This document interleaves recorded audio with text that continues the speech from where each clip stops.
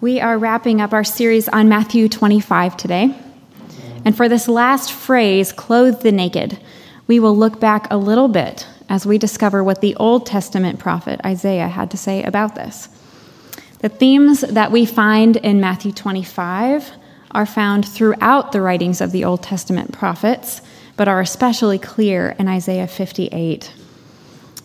As we look at the prophetic book of Isaiah today, let's remember that the prophets of Israel had a function. They functioned as the notoriously disruptive, bothersome consciences of God's people. But as we look back at their time, we should be pleased to know that Isaiah did not limit his bothersomeness to Old Testament times. Isaiah can be similarly bothersome and disruptive for us today. And that should be good news, because some things don't change, like God's command to look after vulnerable people. But first, let's hear our second reading from Matthew chapter 25, verses 34 through 36, as Jesus speaks to us. Then the king will say to those at his right hand, "Come, you that are blessed by my Father, inherit the kingdom prepared for you from the foundation of the world.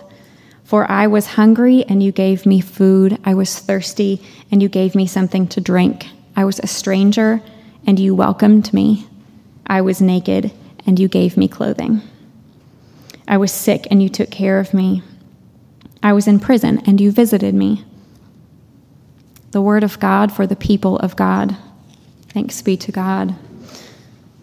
Yesterday, my family came to church a little bit in the afternoon, and as I was working nearby, I heard my oldest practice her own preaching. I heard her say, "I am the Lord, I have spoken to you. That's all, goodbye." And then I thought, in some ways, she's kind of right. Sometimes when God speaks, it's just that clear, and that's it. Like in Isaiah 58. In chapter 58, as it starts, God tells Isaiah to carry his words clearly and loudly, like a trumpet, God says. Shout it out, Isaiah. Call out their sin, like you're a scorned lover playing a trumpet solo in a Harlem jazz club. Make sure they hear it. And you know as well as I do that in our current culture, we do not like to be called out. In fact, we prefer to do the calling out all over social media, don't we? So receiving a rebuke can feel out of place to us, even from Scripture, and even on a Sunday when we desire to hear from God. Sometimes we want Sunday to be the day we come to church, to be healed from many wounds and relieved of many stresses and discomforts. And a good Sunday can be just that, but maybe Sunday is also the right day to look at this rebuking passage. Maybe a good Sunday can also be a day when we're called out, when we're called to repent and act, even to move into discomfort.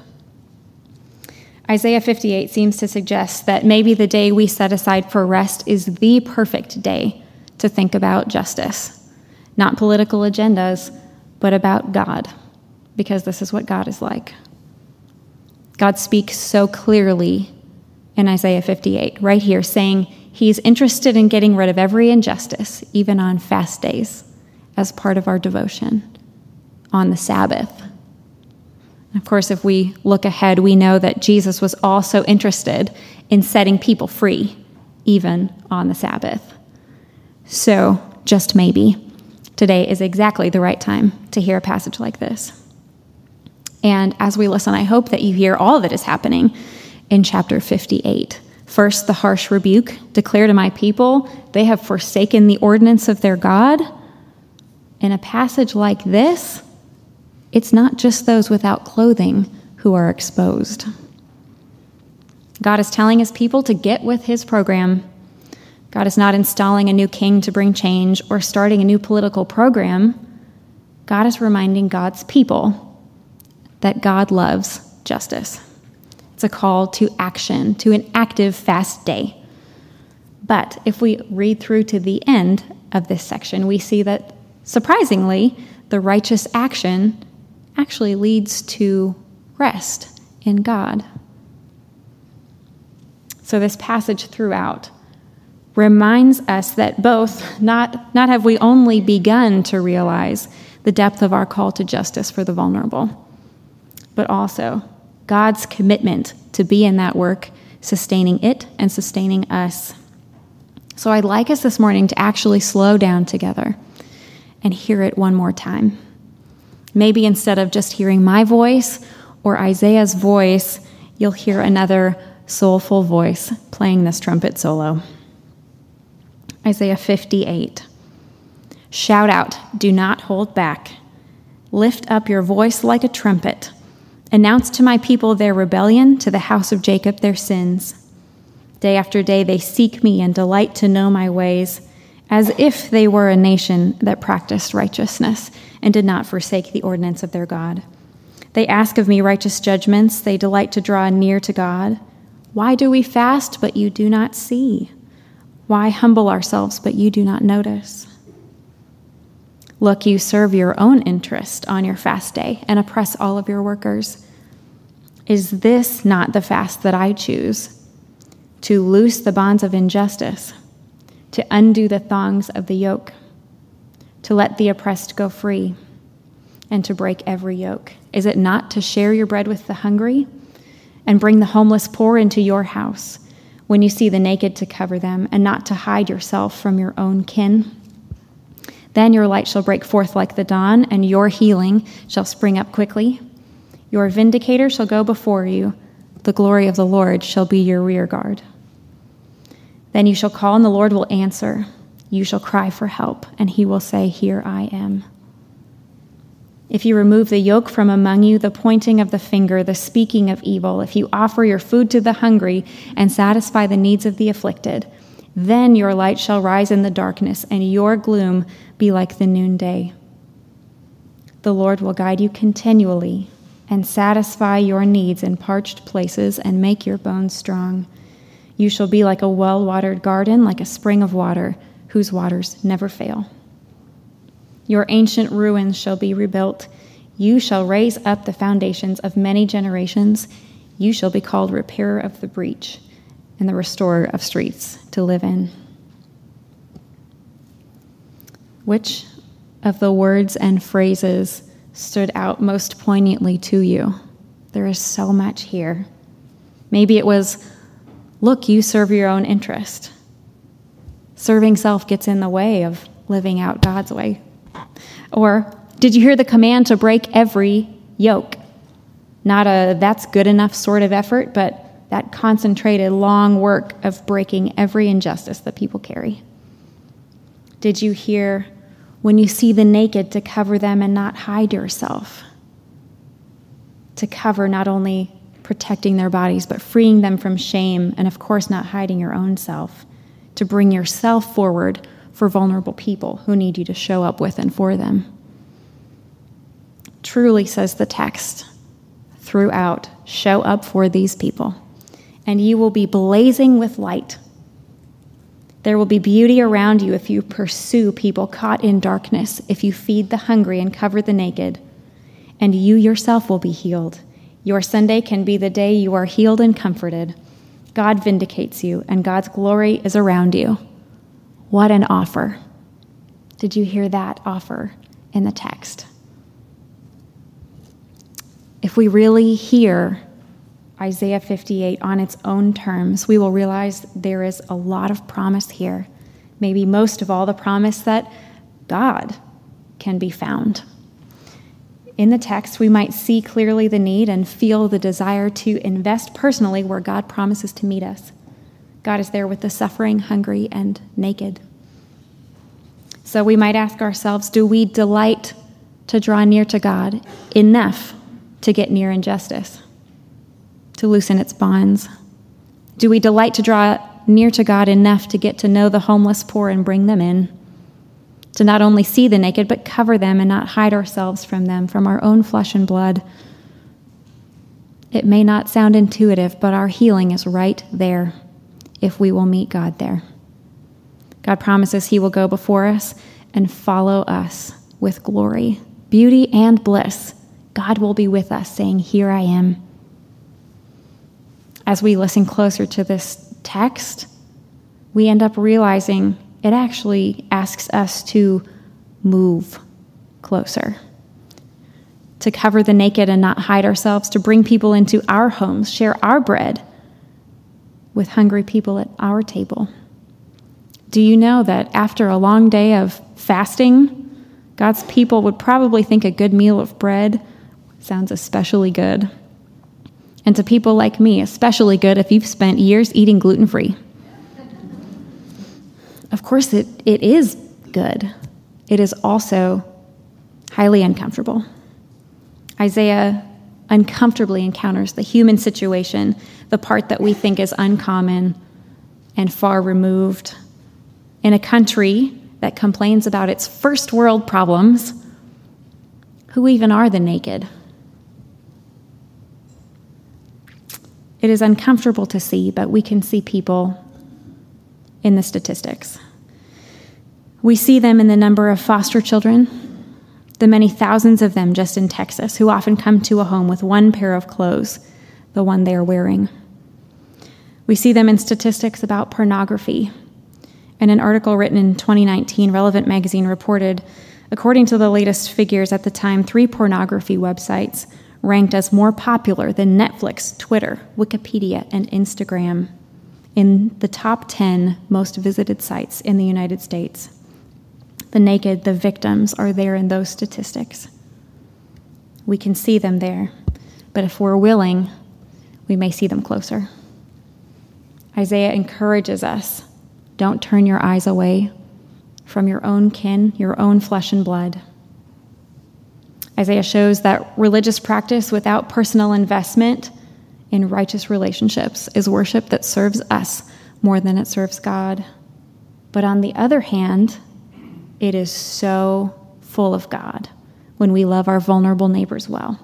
Life is so full of God when we clothe those who are closest to our own homes. Life is so full of God when we realize that Sunday religious practice has everything to do with everything else.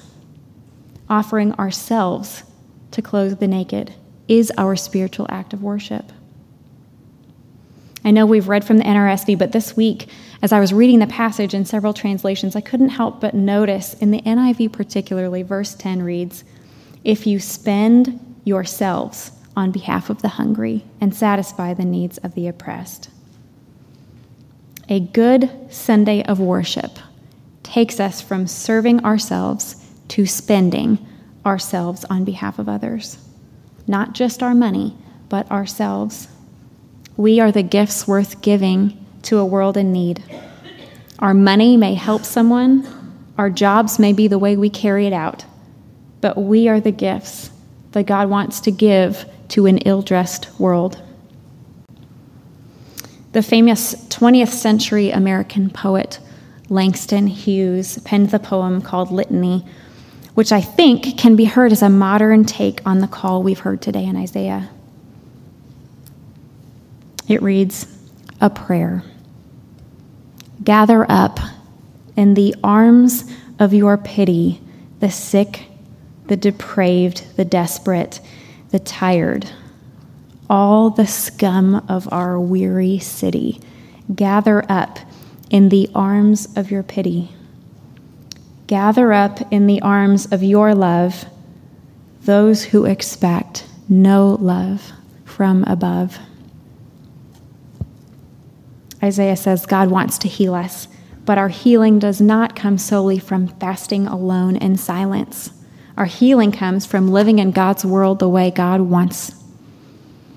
In other words, Isaiah says, your religion is not just for you. Do you know who your religion is for? Maybe it's in your teens, your 20s, your 50s, your 70s that you have a landmark moment of looking someone in the eyes and serving them that makes you realize, I was made for this. I've been preparing my whole life to do these small things with great love because God is so real to me right here. Or maybe it's one day that you look in front of you at the small acts of kindness you're sharing and you realize these people used to be those people. but now they are my people. Have you had a landmark moment, and do you know who your religion is for? If we're going to live Old Testament style, we're going to have to move a lot closer in towards God and then closer in towards people. And frankly, life hurts a lot more when we get closer to people. It is faithful to live closer to the center of the mess, but we find ourselves a lot more sad about the things that are not what they could be, a lot more angry about the things that are and should not be what they are. It's faithful, but we live closer both to the beauty and to the pain of the world. It's faithful, but we pray asking God a lot harder questions than we did before. But are we called to live right there, closer, at the center of the holy mix of God's joy and this world's sorrow, at the hard T intersection of faith and works, of God's kingdom and the kingdoms of this world, of self-focused life and life by the Spirit?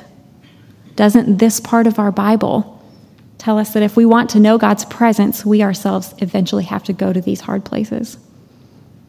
That it's when we spend ourselves for the hungry and naked that we hear God saying, "Here I am," and that our gloom turns to noonday. Instead of thinking, as I sometimes think, that the way to avoid gloom is to distract ourselves, to avoid the dark, to avoid evil and poverty of any kind.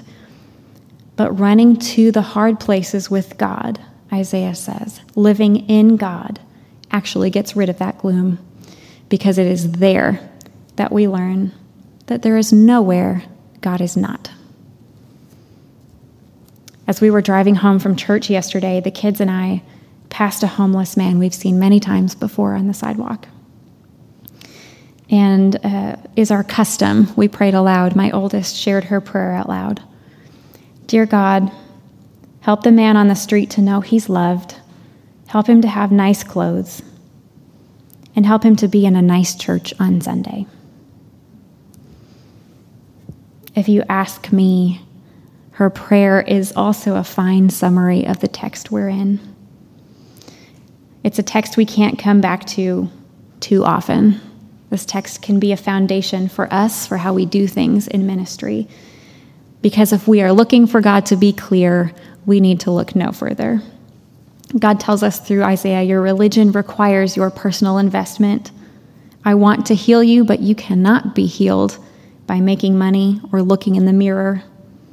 If you seek me, if you lean into the blue notes, if you move into the hard places, you'll find me right there. You'll find that I was naked and you gave me clothing. You'll find me.